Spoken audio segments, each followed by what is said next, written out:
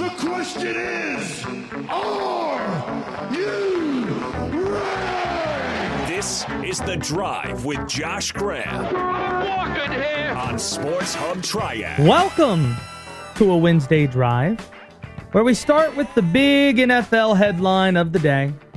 The Carolina Panthers are no longer pursuing Deshaun Watson. And as relieving as that is to hear, considering how awkward it would have been if Carolina pulled off the deal, I don't believe for a second the Panthers willingly passed on the Deshaun sweepstakes. Just saying that we're out after all the speculation of the last 72 hours. Really, all the speculation that's existed since the last week of January. It's kind of like when you were in high school and you tell your buddies you're going to ask out the popular girl. Then when you get denied, you go back to your friend saying, she's not that great. Wouldn't want to date her anyway. Totally not a personal example. We all know you were interested.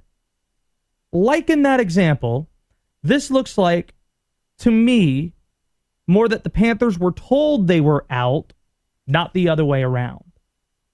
You had the report from the Houston Chronicle last night, where terms reportedly had been agreed to between the Texans and the Miami Dolphins. They just needed some more clarity about the legal situation. They needed more clarity from the NFL office, which is why I think it's perfect that the NFL owners were meeting this week for the first time in nearly 2 years. Deshaun Watson, there's a chance that maybe he nixed Carolina, just like he did with Philadelphia reportedly. The only team we know for sure that he's approved as a destination for him to go, the Miami Dolphins. He has the no trade clause. We all know that. To me, it looks like a trade is imminent.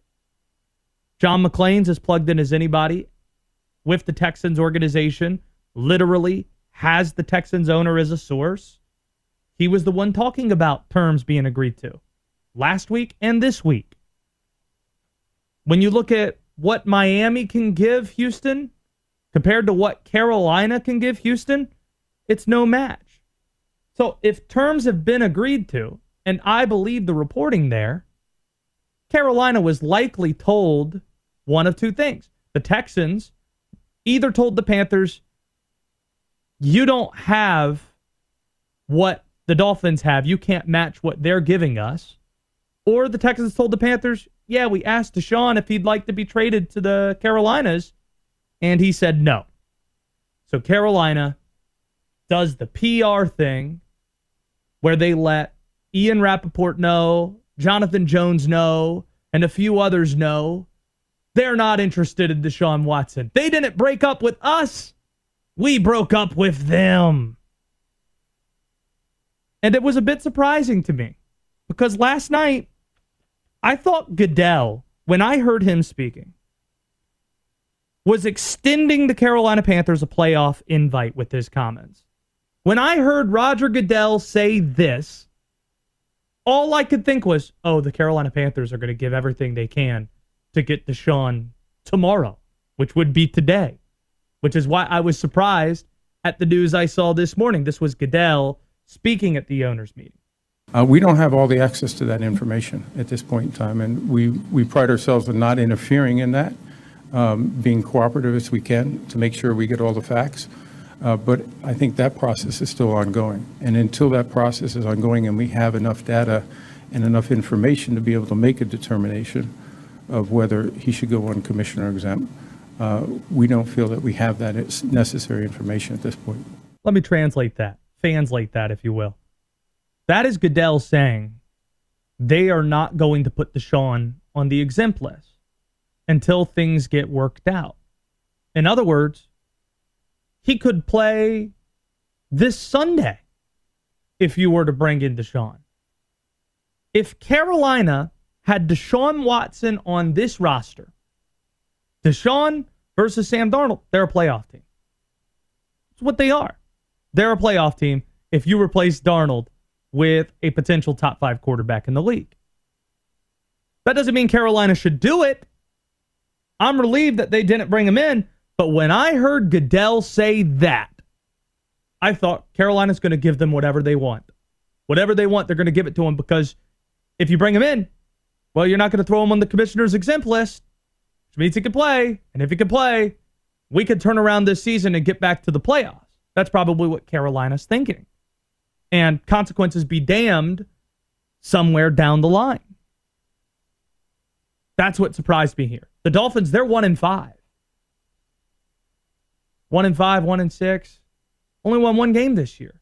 If they bring in Deshaun, there's not enough time for them to turn around things and get back to the playoffs, I don't think. For Carolina, there is, when you're sitting there at 3-4.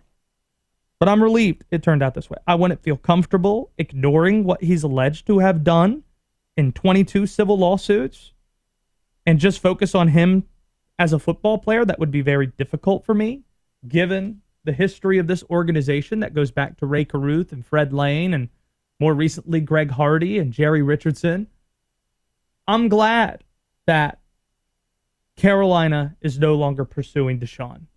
But I don't believe for a second it was the Carolina Panthers doing this on moral grounds. On Twitter at WSGS Sports, 336-777-1600 if you want in on today's show. Winston-Salem State head basketball coach Cleo Hill Jr. going to join us in 10 minutes. Robert Walsh is the producer of today's show. With about 1 month left in the college football season, it's about time we start looking at Heisman contenders.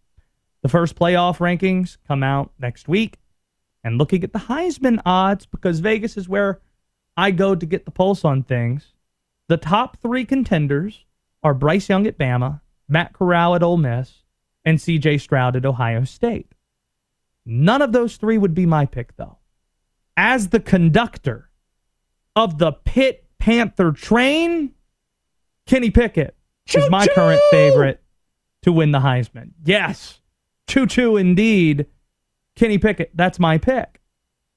His numbers, they are deserving. I looked at the three stats that I care about most that are easy to obtain for quarterbacks.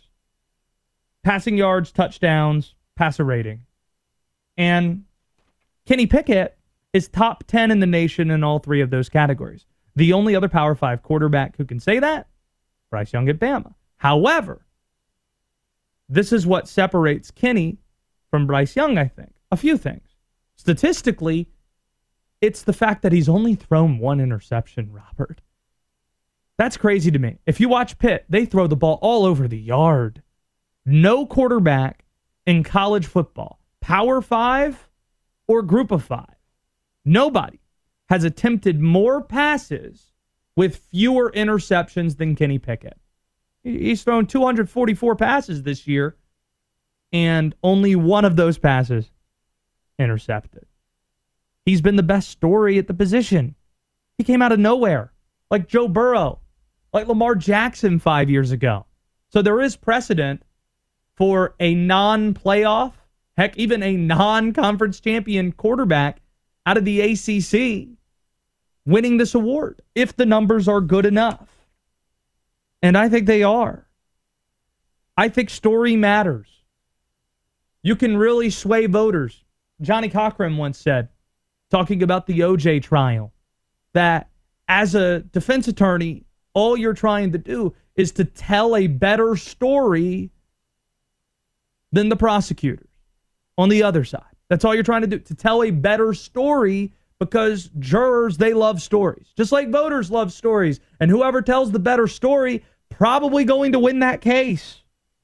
The Kenny Pickett story at Pitt is a lot better than C.J. Stroud stepping into a ready-made position to win at Ohio State with the best wide receivers in the country. Two guys that might be the two top wide receivers in next year's draft. And Alabama, I don't need to tell you about how much talent they have surrounding Young. Matt Corral's a pretty good story, but that schedule's going to get very difficult very quick. Kenny Pickett, they've lost one game this year. Yes, it was to Western Michigan, but he threw 6 touchdowns in the game, and they still lost.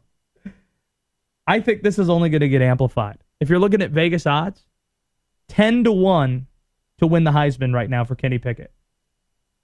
He's going to get more exposure in the next month. Robert, how about this?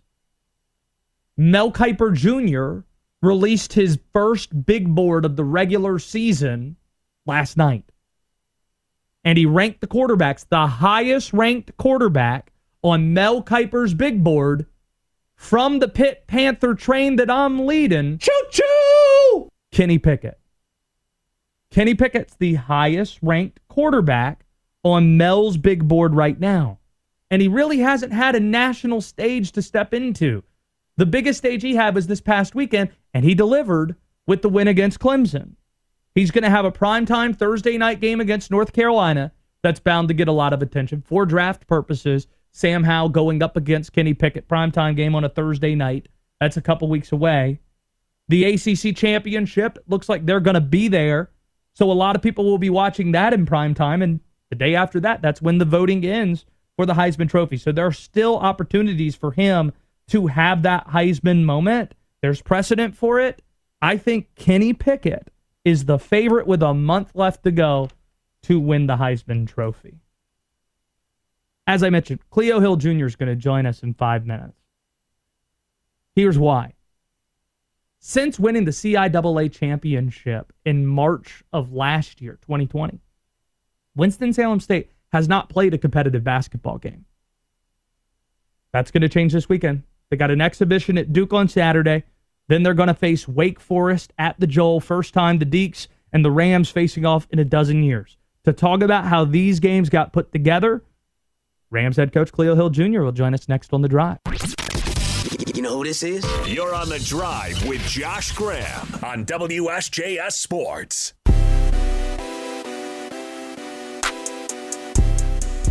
Real briefly, let's go back to March of 2020, where a few weeks before the world changed before our eyes, while many of us were sitting in the Greensboro Coliseum during the ACC tournament, the Winston-Salem State Rams erased an 11-point deficit in the final 5 minutes of the CIAA championship game, and they ended up winning the title in Charlotte. That was nearly 20 months ago, and Cleo Hill Jr.'s group has not played another competitive basketball game since. That's going to change Saturday afternoon when the Rams visit Cameron Indoor Stadium to face Coach K and Duke in an exhibition game, and Coach Hill Jr. kind enough to join us now on WSJS Sports. Coach, given everything I just outlined there, what do you imagine you personally and your guys are going to be feeling when they take the floor at Cameron on Saturday? Oh, wow. It'll be a multiple of things. I didn't realize it was 20 months since we played the last game. I don't know why that didn't register. But, of course, we'll be happy to be playing basketball again against an opponent. We didn't even have a scrimmage game yet. We had 2 inter-squad scrimmages. But to actually be playing a basketball game will be one thing. But to be playing in an atmosphere like Cameron is another thing. I think they have the best atmosphere in Division I basketball, and I think we have the best atmosphere in Division II basketball. So it'll be interesting for me to see our guys play in an atmosphere like that. But explain this one to me. The last 20 months, now that that's sinking in on you a bit, what did the low point look like of the last 20 months trying to manage your young people that want nothing more than to play but just weren't able to?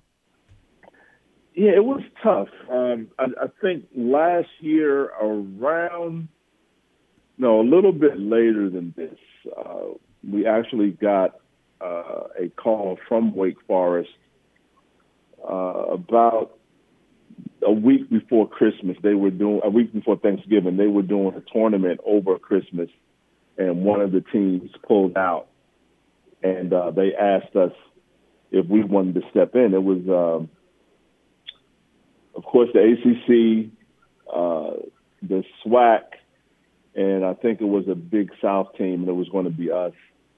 And probably 3 days before the tournament, or possibly 4, we had a positive test.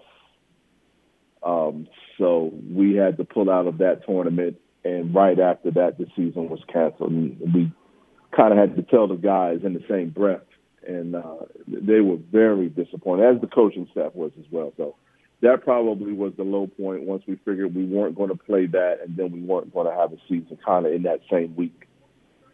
Winston-Salem State coach Cleo Hill Jr. with us here. You mentioned Wake Forest. It's not just Duke that you're going to be playing this weekend. Next Friday, so not this Friday, but next Friday, you're going to be facing Wake Forest. And I was surprised to hear it's been a dozen years since Wake Forest has played Winston-Salem State. When I asked Steve Forbes about it a few weeks ago, he viewed it as galvanizing the community in Winston-Salem. I'm surprised it's been this long. How did these games come together, both Duke and Wake Forest? Well, okay. I guess with Duke, I had a prior relationship with Mike and their staff. Actually, when Duke started playing the CIAA champions, they started that actually when I was at Shaw University, and we won the CIAA championship in 2011. So that was the first time that a CIAA Division II school played against Duke. And ironically, I'll be the last, so that's pretty cool. But with Steve, that was more or less our athletic director speaking with theirs, and it would be a good thing, like Steve said, for the community. I think it's going to be a great buzz. We're welcoming Steve to our community. He's a great guy. And I think it could be the start of something. I don't know if it'll be a yearly thing, but definitely it could be something we do every 2 or 3 years. Cleo Hill Jr., Winston-Salem State head coach, joining us here on WSJS Sports. You mentioned you had a relationship with Coach K. When you hear guys like him and Roy Williams speak so highly about Big House Gaines, speak with such reverence, what does that mean to you? That means a lot, because Coach Gaines was my mentor, even though I didn't get a chance to play for him, but he was my mentor in the coaching profession.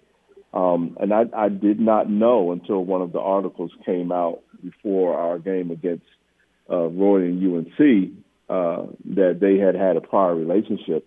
And then I saw recently that Mike had a relationship with him. Yep. So that makes me feel good, because I know that on some level, he was curious about coaching on that level, and to have, friends in the profession at that level, it was great. It was great to hear from me, being here at Winston-Salem State now. So it's good to hear. In the same vein of Rams getting rightful recognition, your dad was second in program history, or I guess that's still today, is second in program history in scoring, only behind one man in program history, the great Earl the Pearl Monroe, who last weekend was named to the NBA 75 team. How cool is it to still see that type of stuff get recognized? Oh, my goodness. I was actually with Earl a week or two ago with Dave Gorin when they announced that Claudette Weston was getting the Annie. And so Claudette had myself and Earl sitting at the same table. And, to see that he's still, up and moving about and still getting these kind of accolades, it's a cool thing. He was my first basketball idol back when he played for the Baltimore Bullets. And we are kind of making a twist of that as the CIAA tournament has moved to Baltimore. It would be only fitting as it comes to Baltimore being its first year, and that was the place where Earl got drafted, leaving Winston-Salem State. So it's great to see, and he soaks it all up. The top 75. I would have been disappointed if he wasn't, because he was Black Magic at the time. And we still call him that jokingly, but, we're happy to say he's alum. Coach, best of luck against the Blue Devils Saturday at 1:30. Hope to see you there at Cameron Indoor Stadium. And then next week, Wake Forest hosting your group. I'll be sure to be there as well. So best of luck in both those exhibitions, and congratulations on just getting through this really difficult stretch and arriving back on the basketball floor. No, thanks a lot. We're going to need all that luck in both games, but thank you. You got it. That is Coach Cleo Hill joining us Cleo Hill Jr. from Winston-Salem State, kind enough to be here. Yeah, I'd say they probably need a little bit of luck matching up against Paolo Banchero. It's also the first time we're going to see Cameron Indoor filled up for a game with since March of last year, too. So that's going to be seismic, and I look forward to being there for a little while before making the ride down 40 to get to Winston-Salem in time for Wake Forest and Duke, 4 o'clock. We've got tickets to give away for that game in about 20 minutes. We'll talk Deeks in a little over 5. Last night, the Atlanta Braves, Robert, took a 1-zip lead in the World Series. It only took 3 pitches for them to jump in front. The first swing of the 2021 World Series, Jorge Soler sent it out of the park, left center field. It's a weirdly constructed diamond I've always found at Minute Maid Park. They call it the Big Juice Box down there in H-Town. The Braves, they have a real opportunity tonight. If they go up 2-zip, winning both games on the road, I don't think Houston gets off the mat. I don't. In a 2-3-2 format, you win the first 2, and all you got to do is win 2 out of 3 on your home field, and the series is over. That's perfect. I think Atlanta is especially thankful that the series is 2-3-2 when learning about Morton's injury in the middle of that game. That might be the quickest return on an X-ray that I've ever seen in sports. And it was the Atlanta Braves announcing it, not another reporter, where he goes out of the game. Well, it's pretty obvious he got hurt. And then he comes back out the pitch and throws a perfect inning. And the final pitch he threw, it was a strikeout. He hobbles off the field, and we learned, broken fibula. you threw 96, the last pitch you threw, to complete a perfect, it's unbelievable, but that's your ace. And I think Atlanta could survive not having that guy for one start, but the way it generally works, you could probably have your ace for games 1, 4, and 7 if it goes that far. Since he's not going to be there, I think Atlanta, the longer this series goes, it's not going to help them. It's going to help who I believe to be the more talented team. So while they won last night, losing Morton, that is a massive deal for them. So I think if this goes 6 or 7, if this gets to a game 6, I'm really feeling good about Houston's chances. But they have a great opportunity to steal tonight because I like their pitcher better. Give me Fried on the mound tonight. The Braves have a great opportunity to go up 2-zip. There has to be some urgency. Obviously, there's going to be urgency when you're playing in the World Series, but when you lose your ace after game 1 and he's not coming back, that really adds to that urgency, in my opinion. With Wake Forest sitting at number 13 and climbing, I keep seeing Dave Clawson's name being thrown into these coaching searches, but I'll tell you why he's not the coach I'm most worried about leaving Winston-Salem. Next on The Drive.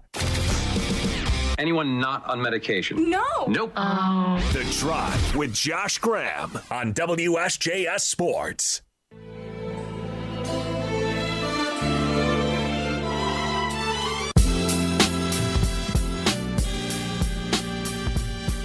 We'll be giving away a pair of tickets to see 13th ranked Wake Forest in about 15 minutes. The Bachelorette Minute will follow that, so make sure you're sticking around for that. Ever since the Deeks hung 70 on Army Saturday, Robert, I've had more than a couple people ask me this question. Is Dave Clawson going to leave Wake Forest? In fact, I think someone a couple days ago asked that question to me on air. Here's my answer to that. He could, but I'd say it's unlikely. I actually think there's a better chance they lose their offensive coordinator, Warren Ruggiero, rather than Clawson. But before we get to that, let's zero in on Dave first. I don't see a lot of fits for him. He is comfortable in Winston-Salem. You look at his coaching background, it's a lot different than the coaches you're seeing thrown around in the USC and Miami mix. USC, Miami, LSU. It's a lot different than that.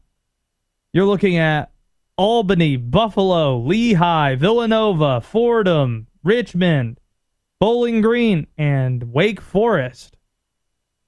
I've said it about basketball coaches. I think it applies to football too, that if you are used to recruiting a certain type of player and developing a certain type of way, you should not deviate from that. When you do, and you're out there chasing cash, that's where you run into problems. And I think Clawson understands that, because the one spot I did not mention on his resume, 1 year as the offensive coordinator at Tennessee. He jumped to a big job. He jumped to the SEC. It didn't go well for him. That isn't to say he can't be successful coaching in the Southeastern Conference. I'm saying he's probably more comfortable coaching at a smaller school, being a bit under the radar screen, not coaching at one of these blue blood powerhouses like LSU or USC. So I'd be surprised if he entertains those schools, if he entertains schools in the ACC like Miami or Virginia Tech, both schools that haven't come free yet, but wouldn't surprise me if they do. If you're looking at jobs that would make sense, I get they're a powerhouse. The biggest powerhouse they might look at is a Notre Dame type. If Notre Dame came free, I think Dave Clawson would look closely at that. If Stanford, for example, that's another place that I think would make some sense. Baylor, there's a chance that could come free because Dave Aranda has ties to both USC and LSU. So if that comes free, maybe Dave Clawson would look at that. But I don't think it's likely. Warren Ruggiero, I don't think is under the radar any longer. I think after this Pete Thamel story came out, after the Deacs scored 70 at West Point, which only 1972 Nebraska has done, everybody knows who Warren Ruggiero is in the football world now. Read this quote, listen to this quote, I should say, that an opposing coach said about Warren Ruggiero's offense. Quote, "There's no one else on the planet running what they run. Ruggiero is the best offensive coordinator in the country, and Clawson is the best coach of the ACC. It's not even close. How Michigan or someone like that doesn't go after him is nuts. I know it's not sexy, but rarely do you see a team fix their flaws on offense from year to year like they do." Dave Clawson said this about Warren. He's a very good evaluator in recruiting and saying, that guy can do this for us. A lot of guys we built this thing with were guys that other people didn't want. The emphasis of the system changes based on our relative strengths and weaknesses. That's a guy, with all the points that he scores, I think people are going to have interested. Texas Tech has a winning record, and they fired Matt Wells. When I think of Big 12 football, and I think of Texas Tech specifically, I think about uniquely run offenses trying to score a heck of a lot of points, and Warren Ruggiero checks those boxes. Washington State, they're looking to find the next Mike Leach because they were so successful out there. Well, I'll tell you someone that maybe can score a ton of points for you. How about Warren Ruggiero?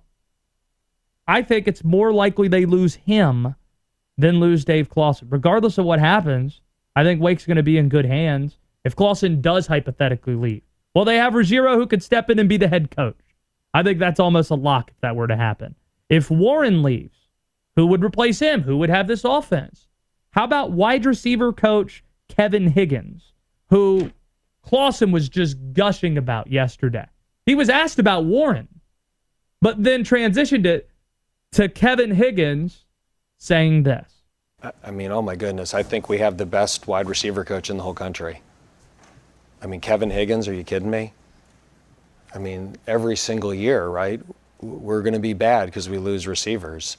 So, you know, we lose Tabari Hines, and then you got Greg Dortch, and then you lose Greg Dortch, we're in trouble. We got Kendall Hinton, and then you lose Kendall Hinton, and you got Ja'Cory Roberson, and, you know, you lose Sage Surratt, and you lose Scotty Washington, and then Donovan Green gets hurt. Now you have a Torian Perry and Taylor Marin, and Donald Stewart did some good things.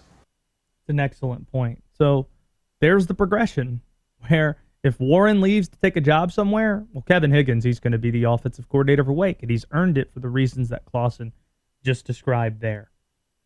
I think Wake has a really strong program set up, and Dave's done an excellent job. So teams are going to look, but I think Clausen understands fit.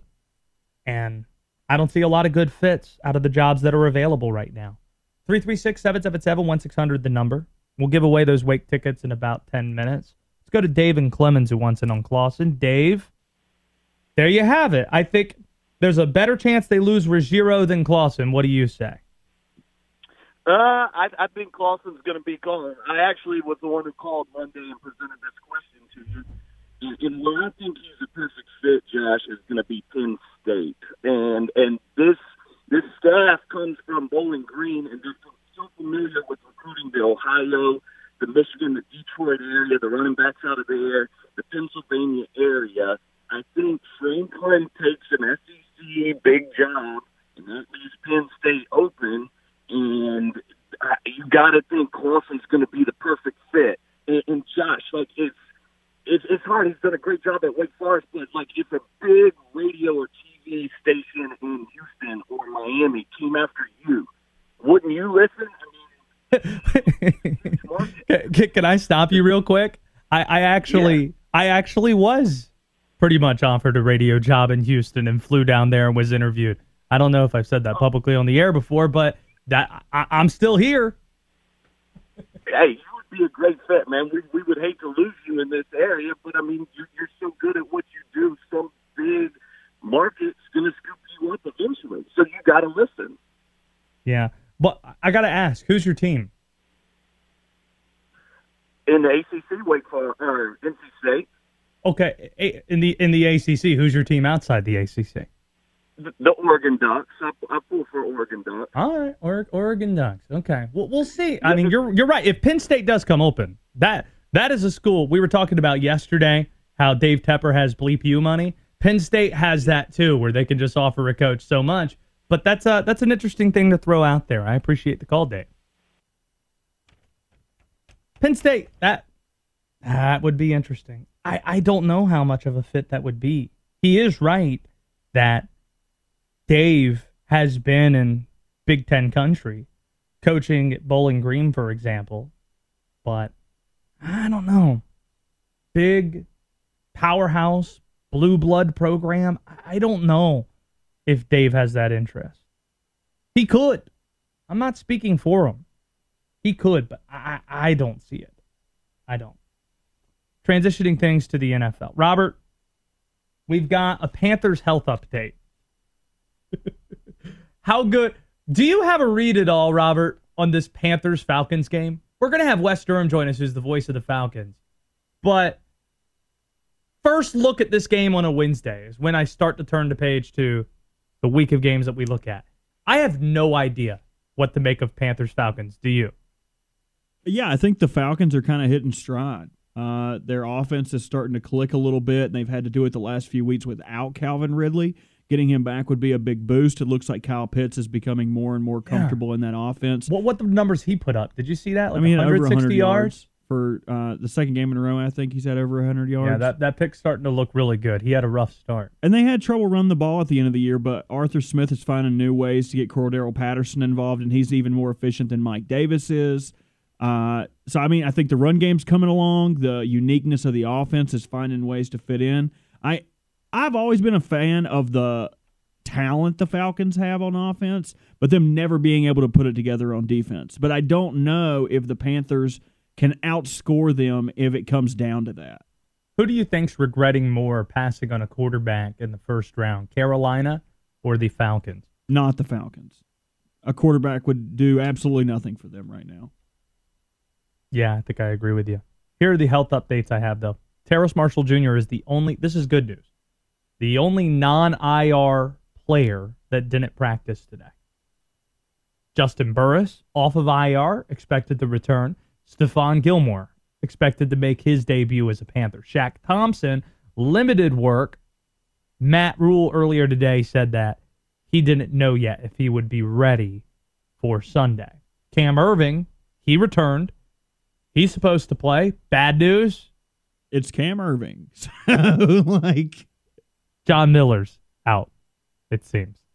So it seems that Trent Scott, Dennis Daly, Brady Christensen will be having to fill that void at right guard. Christian McCaffrey, this is the last week he's on IR. Fingers crossed that he'll be ready to go November 7th against the New England Patriots. Okay. Here's what I want to do here. We have Wake tickets to give away today and tomorrow. 2 pair today, 2 pair tomorrow. I've got a Wake Forest edition of 2 Truths and a Lie queued up here. So if you want tickets to see 13th ranked Wake play Duke Saturday afternoon at 4 o'clock, call us now, 336-777-1600, and be prepared to play. 336-777-1600. It is 2 Truths and a Lie Wake edition. And also the Bachelorette Minute next on The Drive. Listen to this. You're on The Drive with Josh Graham. Proceed slowly and with caution. On WSJS Sports.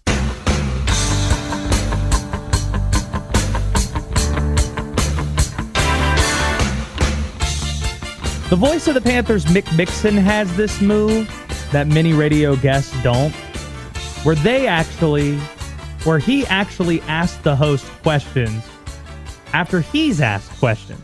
So he's a guest on a show, but he's got some questions he wants to ask as well. And Robert tells me that Adam Gold from the Adam Gold Show that you could listen to noon to 3 right here on WSJS Sports has a question to get us started here for me. AG, what's going on?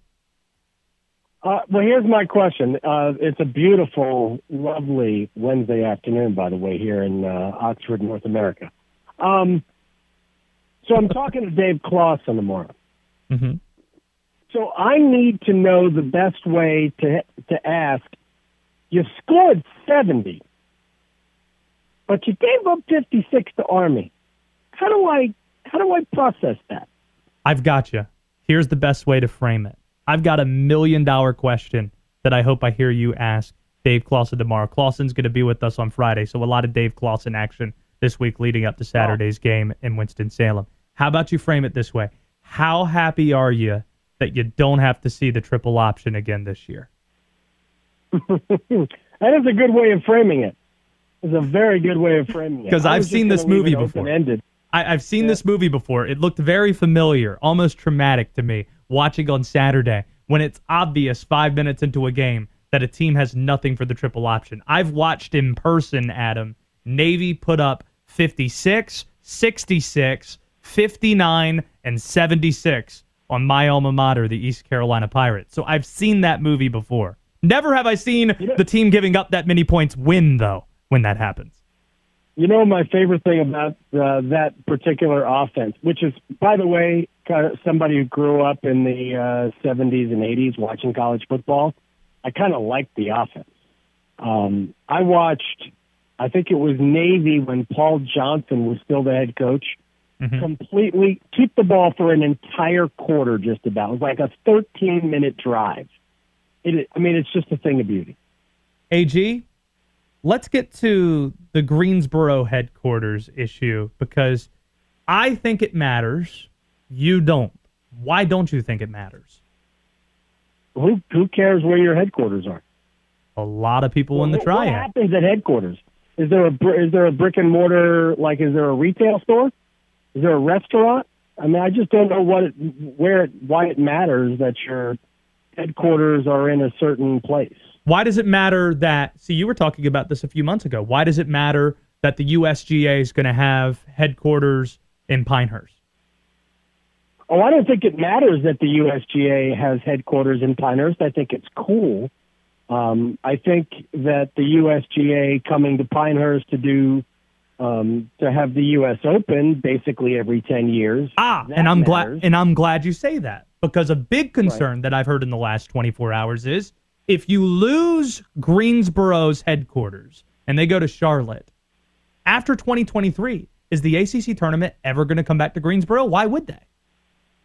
I don't know, but it hasn't always been in Greensboro for the last 15 years while the ACC has been living here. I don't think it matters. Well, 2014, has a value to the tournament. I was going to say 3 or 4 straight years they were in Greensboro from 2012 to 2015. 2020, they had the tournament that, of course, got uprooted. Last year was obviously a last-ditch effort, and they're going to be back in 2023. So they've hosted the tournament more than anybody else. Obviously, tournament town, title town, that's a big part of Greensboro's identity. So the fact that there's a chance that might not happen moving forward because of this news, that makes it matter, I think. No, but to me, it has no bearing on whether or not they get their mail in Greensboro. They could get their mail anywhere. The ACC office could be in the back of an F-150 truck. It could be in a Winnebago. It could be in it could be in the men's room at a Flying J rest stop. It doesn't matter. Nothing happens other than that's where they send out email and other releases. Nothing really happens at conference offices. They would go off site for major major meetings, or frankly, the conference office might very well be at Bristol, Connecticut, for all we know. Look, the league was already weaning themselves away from half the time being in Greensboro for the ACC tournament, and this is like the cost of progress if we want to just get right down to it. Why? It's not. I'll explain. It's not a weekend event, and it's not a basketball event anymore. It's you are either rewarding clients or you are wooing clients, and so you are entertaining clients at these events for the major for the 15 schools. It's a Tuesday through Saturday. It's no longer a 3-day event, which is primarily on the weekend. This is not really just a basketball tournament anymore. It's a way to sell. It's a corporate event, and these things demand that you be in major, entertainment areas. And right, but I'm struggling. But I'm struggling to hear. I'm struggling to hear. Adam Gold's with me here, though. I'm struggling to hear where that's progress. What you're describing, though, sounds like greed disguised as progress, which I think this is what it is. It's nothing more. Well, it's you're talking about trying to please you're trying to please your corporate sponsors. I mean, you have to believe the league's in an existential crisis. The majority of the teams start playing on Wednesday. Yes. They're either starting to play or still playing on Wednesday. So if you're part of that contingent, whether you're a sponsor and with your sponsorships you get, X amount of tickets, or you're a fan and you have purchased tickets through the school. Now you're going to a place and you might be there for 3 days. You no longer get all the games. It's not just one ticket you get all the games anymore. They divide the sessions. So you're not even allowed to go back to the evening session, or you're not allowed in the day session anymore. Where would you rather be if you are having to spend 3 days doing something and you only get basketball for a short period of time? Would you rather be in Greensboro? And I'm not knocking Greensboro. I've never said they'll never go back. I think Greensboro will be an anniversary spot, whether it's one of the 25th, or 75th, 100th. Obviously, I'm not talking about only coming back at 100, but they'll 80 or 85 or things like that. Or would you rather be in a Washington, D.C., which I will contend is the best place for the ACC tournament, or Charlotte, which, I don't know what everybody's opinion of Charlotte is, but where the arena is in Uptown Charlotte is a better location than Greensboro. Occasionally they'll go to Atlanta. I don't know if I would ever bring it to Boston, but that's a great city to visit. There's a ton to do. So to me, it is destination cities deserve an event of this magnitude, and it's not just a basketball event anymore. And it has, look, the entire league is greed. We can't cherry pick where greed enters. We have 15 teams in the league because greed. If it was not about greed, we'd still have 9. Frankly, we wouldn't have a league. If we still had 9, it would be something else. We can disagree on one piece about whether or not it's better to be to have the tournament in one place or the other. But I will circle back to the beginning, though, of asking whether or not it matters if the headquarters is in Greensboro or somewhere else. If it doesn't matter, then why, when I asked Jim Phillips about it a few weeks ago, did he say this was a primary issue that was brought up time and time again by several, as he described, university presidents and ADs? Maybe it's because of some of the things I outlined, that the league and the event, because I think in some ways they work, but the league has simply outgrown Greensboro. The Big East used to be in Providence, Rhode Island. It's now in New York City. Right. I mean, there's really no natural place for the Southeastern Conference. The American took over those offices in Providence, Rhode Island, and then the Big East, when they defected from that because they wanted to have their own 8 together, the Catholic schools, they just kept the name and they went somewhere else. Well, I understand, but they could have gone anywhere. They chose to go to New York City. I got you. I forgot the most important question while I got you. I just don't think it matters, since nothing really happens at HQ. It's just I just think that the angst over this is, I mean, to me, much ado about nothing. Like I said, most people don't even go to work anymore.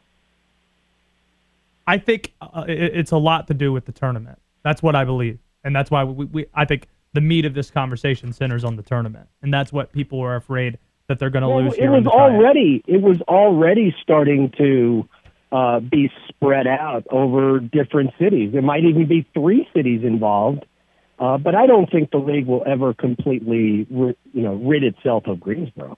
I fear that it might, but I hope you're right. I hope you're right on that. All right, so let me ask you this question, since I'll play the role of Mick Mixon. Yes. I mean, no offense. What would be the actual downside of no longer going back to Greensboro? Well, you've been to many. What would be the downside of that? Well, you lose the symbolism and the roots and the history that I think does matter, and I do think is cool. And I've been to the tournaments at other sites, as I know you have, I'm sure, as well. And I'm sure you've gotten into those cabs where people didn't even know the ACC was in town. And that's something you never deal with in Greensboro. And you deal with the ushers and you deal with the folks at the Coliseum that are so great. I don't think you're going to have as nearly of a great basketball experience. And maybe it's just me as a sports talk host loving basketball so much, but I think you lose something with that. I do. You know, it's funny. You know what my favorite tournament was in the last, say, 10 years, 15 years? Sounds like D.C. Tampa. 2007. NC State had a pretty good run in that tournament. They did. They had and it was in a great spot. I mean, whatever it's called now, Amalie Arena, is in a great place, entertainment area. Tampa was a great tournament. Now, I said this before. I think D.C., if they decided to plant their flag in D.C. and stay there forever, I'd absolutely support it. I would support going to Madison Square Garden if you could go there. Brooklyn, I have no interest in Brooklyn, but I understand why the league likes Brooklyn. They want to be in New York City. I would go back and forth between Charlotte and D.C. if I couldn't just plant my flag and stay in D.C. forever. But again, I don't think it matters that the sidewalks are, spilling out with, ACC tournament stuff. I just don't think that stuff matters. What's for dinner, Adam Gold? My son is going to eat the leftover chicken carbonara that we had yesterday. My wife and I think it might be kind of a flatbread. We're going to make some flatbread pizzas tonight. Robert, I need to try one of these chicken carbonaras he's talking about. He keeps talking about these chicken carbonaras when we do this. It sounds so good. My son would have it for breakfast if he could. Yeah. AG, I think I'm having hamburgers tonight. That's what I'm going with. Robert, what are you doing? I have absolutely no idea. I have not seen the menu. I just do the grocery shopping and show up and hope it's hot and good. Pretty good stuff. I assume we're talking about dinner, so. You never know with me. You never know with me, AG. That's Adam Gold. Hey, enjoy Clausen tomorrow. We'll enjoy listening to it. Noon to 3 tomorrow. It's the Adam Gold Show. Appreciate the time, buddy. You got it, brother. The Carolina Panthers are out of the Deshaun Watson sweepstakes. But is it because David Tepper finally grew a conscience? I doubt it. And I'll explain why next. We're going to be here a while. Would you like to talk? Talk to me! You're on The Drive with Josh Graham on WSJS Sports.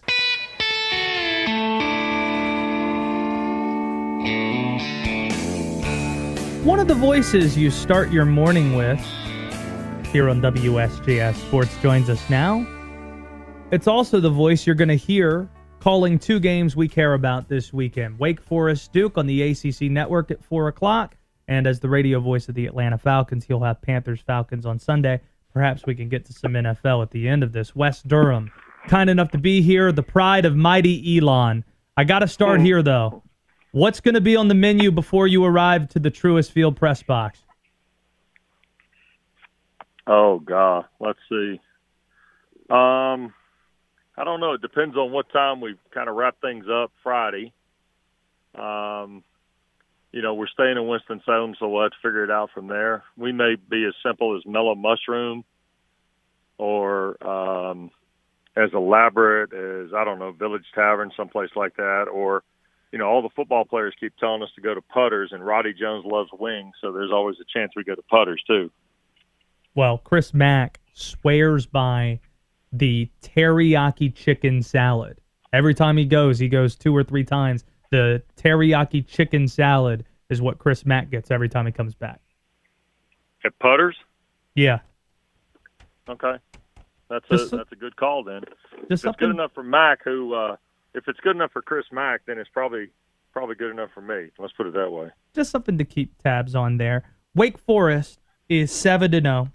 And I was watching ESPN last night, and I saw all the guys, Pollock and Reese Davis, among others, Joey Galloway, discussing Wake Forest playoff chances because the first CFP ranking comes out in less than a week, and it's going to be a big part of the discussion. If Wake Forest takes care of business against Duke, what happens in the final month of this season? How confident are you, in a hypothetical sense, if Wake Forest runs the table, that they would be one of the 4 teams to make the playoffs?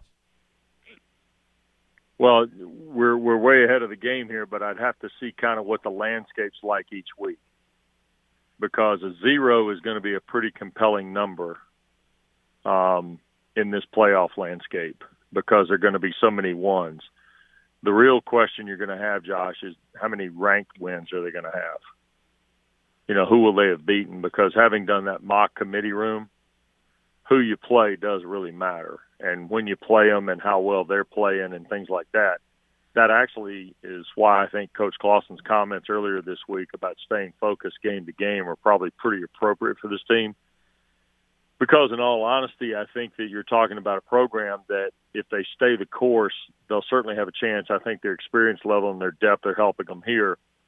But I think also the other thing that's coming back to help them here is that they've kind of been here before. And I think that's a big part of this. Now, you got to stay focused in the moment, and that's really hard to do when everything around you is flying. And that's what's happening right now at Wake Forest. A lot of stuff around them is flying. People are talking about being ranked 13th. They're talking about what you just asked me about. I mean, that sometimes is the kryptonite to teams. I think Dave's a strong enough coach. He's built a strong enough base that he can avoid that. But it's certainly going to be interesting to watch that unfold. And even like Saturday, where they're a prohibitive favorite against a Duke team who, could be pretty simplistic. I mean, Mark said it on the show this morning, but it's really got some accuracy to it. I mean, what's keeping Duke from lining up and running Mateo Durant 46 times, right, to shorten the game, take the ball out of Wake's hands, things like that? I think it's all pretty interesting. I think that's what makes our game interesting Saturday, but it also proves to be an interesting term for what maybe Wake Forest has the rest of the way. And listen, I completely dismissed any conversation about the playoff until this past weekend when I saw what Wake was capable of offensively, even as the defense struggled against the option, something they're not going to see the rest of the way, fortunately for them. while watching Clemson struggle again offensively and fail to get to 20 points, and BC seeing how much that injury to Dracovic has completely torpedoed things, it seems like, there in Chestnut Hill. NC State as well, losing Isaiah Moore and Zavala on the offensive line. I think it became more realistic. This looked like a more daunting stretch 7 days ago than it does at this moment. Not to say it's going to be easy, but it's become a possibility. If I were to bring a hypothetical of who you beat Cincinnati being unbeaten versus a Power 5 unbeaten champ in Wake Forest, where would you stand on that, you think? Well, if I stood on that, Notre Dame is still a ranked team with one loss. Yes. Okay. And right now, that's better than anything Wake Forest has, correct? Yeah, they don't have a ranked team that they've beaten, and there's not a team ranked in the AP poll the rest of the way until you get to, theoretically, a Pittsburgh ACC title game. Right, and by then you may have something, because are we talking about a one-loss Pittsburgh, and we're talking about a 0 Wake Forest, and are we talking about a game where the winner gets in? Who knows? I mean, that's the beauty of the college football campaign, especially this year. Every weekend, somebody goes into a restaurant and flips the tables over. I mean, that's kind of the fun part of what we're dealing with. We're not dealing with 4 or 5 teams who you can draw a big circle around them and say, okay, here's who's going to be in the playoff. I mean, we have by 9 o'clock Saturday night, things could have changed drastically. I mean, Georgia could have lost to Florida. I mean, Michigan State are playing. Penn State's playing Ohio State. I mean, we could have a lot of stuff go on Saturday. It doesn't tend to work that way sometimes. It comes on the most obscure days rather than the ones you're convinced it's going to happen. So, again, I think it's easy for coaches to say it. It's harder for teams to do it. That is kind of stick to it. And the thing that impresses you about Wake Forest is they seem to bring the fastball on offense just about every game. And that's going to be important. But can the defense help them the week they don't have the fastball? We'll see. If it happens, that'll be the bigger challenge, I think. Wes Durham with us here. Watch Wake Forest Duke with Wes on the call, 4 o'clock on the ACC Network on Saturday. Also listen to Packer and Durham each morning right here on WSGS Sports. I got this today. Mel Kiper put out his NFL draft, big board based on the first half and change of the college football season. And he has a new quarterback, number 1 on his big board at the position, and it's Kenny Pickett. Sam Howell, though, equally as interesting, I think, falls all the way down to number 5, which, and I think the top quarterback on the big board ranked is 15th on the board, so you might not have a guy taken at the very top considering how good some of these defensive players are. So let me put it to you this way. What's a crazier thought? Kenny Pickett winning the Heisman Trophy this year, or Sam Howell returning to school for a 4th season? Sam Howell returning. Because it is a different calculus that you have for returning in football than, say, basketball. Roy always said if you're not a first-round pick, he would encourage you to come back to school. If you're in football, you saw all those guys who opted out last year go to the NFL, and not one of them were a first-round pick. Right, and so, well, Jamar Chase opted out, and he's a first-round pick, wasn't he? Yeah. Oh, I meant from North Carolina last year. All the guys like Diami Brown and Javonte Williams, all those guys. Yeah. Oh, yeah, no question. But, Carter and Williams, it's worked out for them. They went to the right teams, and even though they may not be incredibly successful, they're certainly playing. Brown is certainly helping out his team. And I look, here's the deal. Sam is an NFL talent, okay? Sam Howell, rather. Sam Hartman's probably going to be. He could be too. But Kenny Pickett and Josh, I'm going to be honest with you, and I said this on radio last week. Nobody, I said it in Pittsburgh actually. Nobody has helped themselves more coming back to play college football this year than Kenny Pickett. And a lot of that has been, number one, his maturity as a quarterback with 3 years of Mark Whipple. Mark Whipple understanding the pro game, having coached Roethlisberger and some of these other guys. I mean, I've had conversations with, scouts from 2 or 3 different teams who tell me that if he stays on his current trajectory, Kenny Pickett will play himself into the first round. It won't be on Mel's board as much as it'll be reality. And that's a great thing for Kenny Pickett because he was given no guarantees a year ago. I mean, he's told the story several times, but I think the stick-to-itiveness on his part, understanding what his team is, Pat Narduzzi kind of understanding it, Mark Whipple playing to Kenny Pickett's emotions a little bit by saying, hey, look, you come back, you could walk away from here the greatest quarterback in Pitt history. And there's some truth to that. If he wins that trophy, he is the greatest quarterback in Pitt history. Records be damned. So I think it shows you what coming back can do. So to me, Sam Howell coming back, though, is probably a bit of a stretch at this point, although I don't put anything beyond any of these kids because the game has changed. We have name, image, and likeness now. We have all sorts of different things. I mean, it's a unique landscape we're now walking into that quite frankly, none of us know, really how to speak to it or analyze it because we're not the kid. And, that's why I listen to a lot of kids when they do these interviews because I'm trying to sort out what they're thinking about, what they're also considering. Name, image, and likeness certainly changes a little bit of this along the way too. One of the things I like about your show that you do in the morning, in a national sense, but even here locally, is that it's pretty obvious what your guys' roots are. The fact that your dad was the voice of the Heels, and I didn't know until I saw in your Twitter earlier this week. Before that, he was the voice of the Demon Deacons, too, and I thought that was pretty cool. And Pac talks about Winston-Salem being his hometown. You obviously went to Elon, and Pac's dad had the ties to Wake Forest, too. So you guys understand the triad very well. I asked Jim Phillips a few weeks ago at tip-off about Greensboro, and at that time they weren't looking anywhere else but Greensboro, weren't even listening to offers from other cities. That's now changed with the news that we saw yesterday.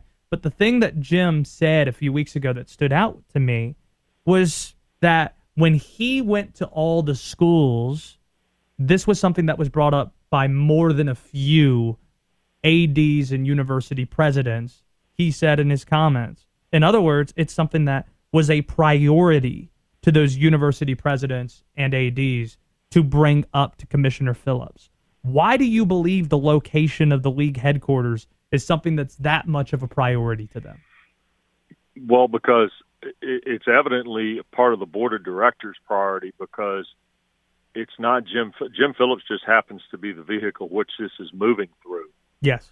I think that the league has changed, and it's changed in a way where an examination of your conference headquarters needs to be considered. I mean, I joked about it this morning with Mark on the show when he asked me if I thought it was going to remain in Greensboro, and I don't. I mean, I am, as much as I love, I was born at Cone Hospital. I mean, I grew up in Greensboro till I was 11 and a half, and we moved to Cary. And I understand and respect the tradition of the ACC from 1953 to whenever as is Greensboro. But I also understand, too, that through no fault of its own, the league and the game has changed. Number one, Josh, the conference map has moved.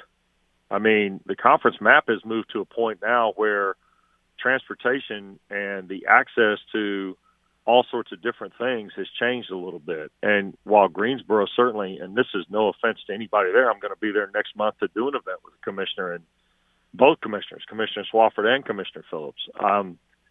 My respect level for that city is immense, but I also understand the need to examine and look and see if there is a better fit.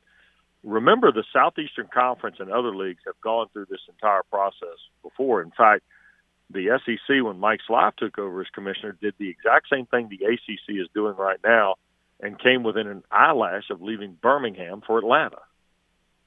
And in some respects, one of the reasons they didn't go to Atlanta was that Atlanta was 2 hours away from Birmingham. Charlotte is less than 2 hours, or roughly 2 hours from Greensboro. I don't know what's going to happen, but I respect the fact that they're looking at all the opportunities the ACC may have. And the board of directors is the one that moved on this. I was told about this, to be quite frank with you, I was told about this a year and a half ago for the first time. And then the board of directors was formed, last summer, right before Jim Phillips. The board of directors was formed, I think, either close to John Swofford's retirement, either before or after. Is that right? I mean, somewhere along in those lines. But the location of the conference office was first mentioned to me by someone affiliated with one of the institutions about a year and a half ago. And it was a discussion point among the CEOs of the institutions, not of the conference office. And let's be honest, those CEOs, when that board of director bylaw was written, Josh, that's when the game changed. And you're talking about there are more former Big East members in this league now than there are founding members of the league. And I've talked to a lot of people that are from founding members of the league, university and athletic side. I haven't heard any of them have issue with Greensboro. So would it be fair to assume we're talking about the Big East members here? No, it wouldn't be. It wouldn't be at all. I mean, I think you're talking about league. I think you're talking about the ability to just look at what again, nobody's moved yet.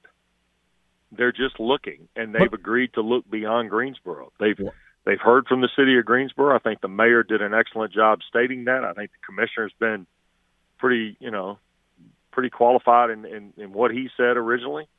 But the board of directors has now set path to look at other things. And as I told Mark on the show this morning, there are a couple of things in the priority points that they released yesterday that tell me they're looking for a bigger city. I mean, major airport hub being one, closer to businesses and things like that may have some impact for what the league is going to do. Does that say Charlotte? Yeah, sure it does. It also says Baltimore and Washington to me. And if you look at the map, if you move it to Baltimore and Washington, you've actually centrally located it in some respect. Maybe you centrally located it in Charlotte. But I understand the pride in the triad. Trust me, I get all that. But I also understand, too, and you've heard me tell the story about my dad and I talking about 9 to 12 and expansion, right? Yeah. My mom cleared the kitchen and sent us to the garage. This is one of those discussions. This one just happens to be playing out in front of everybody. That's all. There's pride, but there's also fear. And the fear from people that we've taken phone calls from and I've gotten emails from and I've talked to in the last 24 hours is all about the ACC tournament. As if to say, if they leave Greensboro, they have no reason to bring the tournament back to Greensboro. And that's the fear that 2023 might be the last time in a long time that the tournament's here. Is that a fair fear? Is it a fair fear? Sure, as long as the tournament has a short range of sites, I guess. But I also know, too, that the Greensboro Sports Foundation, the Greensboro Sports Council, Matt Brown and the Coliseum Complex in Greensboro, that is a point of pride event for them, and they know that, and the ACC knows that. Whether the ACC is headquartered in Greensboro, Charlotte, New York, or Whitfield, Virginia, they know the ACC tournament is a point of pride for the Greensboro area and the triad itself. I recognize that as much as anybody, maybe even more so. I don't think it means at all that if the ACC leaves Greensboro that the tournament is gone in the least. I think that's an entirely separate conversation based on a lot of things. We don't know where the basketball tournament's going to go. Hell, at this point, Josh, we got to make sure basketball still matters. You know? I mean, we still got to make sure that people want to come to the tournament, that there's a reason for the people to have pride in coming to the tournament. It's a good point. You hear all these, what Bob Huggins is pushing out there and others talking about, He ain't wrong, by the way. He ain't wrong, Bob Huggins. He just said what we've all been thinking. You know that. Right. But I think you got to fix the regular season first in terms of the moneymaker that is the tournament, messing with that product when the regular season is not something that people care about as much anymore. That's when you really start playing with fire, I think. Well, we need to fix college basketball before we fix the regular season. Yeah. That's the other thing. Wes Durham, last thing for you. I have no feel. First look, 3 or 4 days from now, Panthers Falcons. I have no feel for this game. Do you? I think Kyle Pitts is pretty good. I got that worked out the last couple of days. Yeah, I think that's fair to say. Yeah, I got that part worked out, and I think Brian Burns has had a good year for the Panthers for the most part. But outside of that, that's why we put it on a tee at 1 o'clock Sunday. See what happens. 4 o'clock, they're going to be putting a football on a T2 in Winston-Salem, and Wes Durham's going to be there. Look forward to that. Make sure you get some Deweys, maybe some Krispy Kreme with the red light on. You're late. You're late on the Deweys. You should have watched the show this morning. You'd find out why you're late. I'm late on something? Gosh. I was in Winston-Salem yesterday for a meeting, and I stopped at Dewey's to bring the big fella a prize this morning. There he is. There he is. That's what I'm talking about. That's what I'm talking about. Listen to Packer and Durham 7 to 10, because apparently I was tardy today and missed that. Wes, have a great call. There you go. Great couple of calls this week, and hope to see you on Saturday. All right, Josh. Take care. See you. There you go. That's Wes Durham from Packer and Durham in the ACC Network.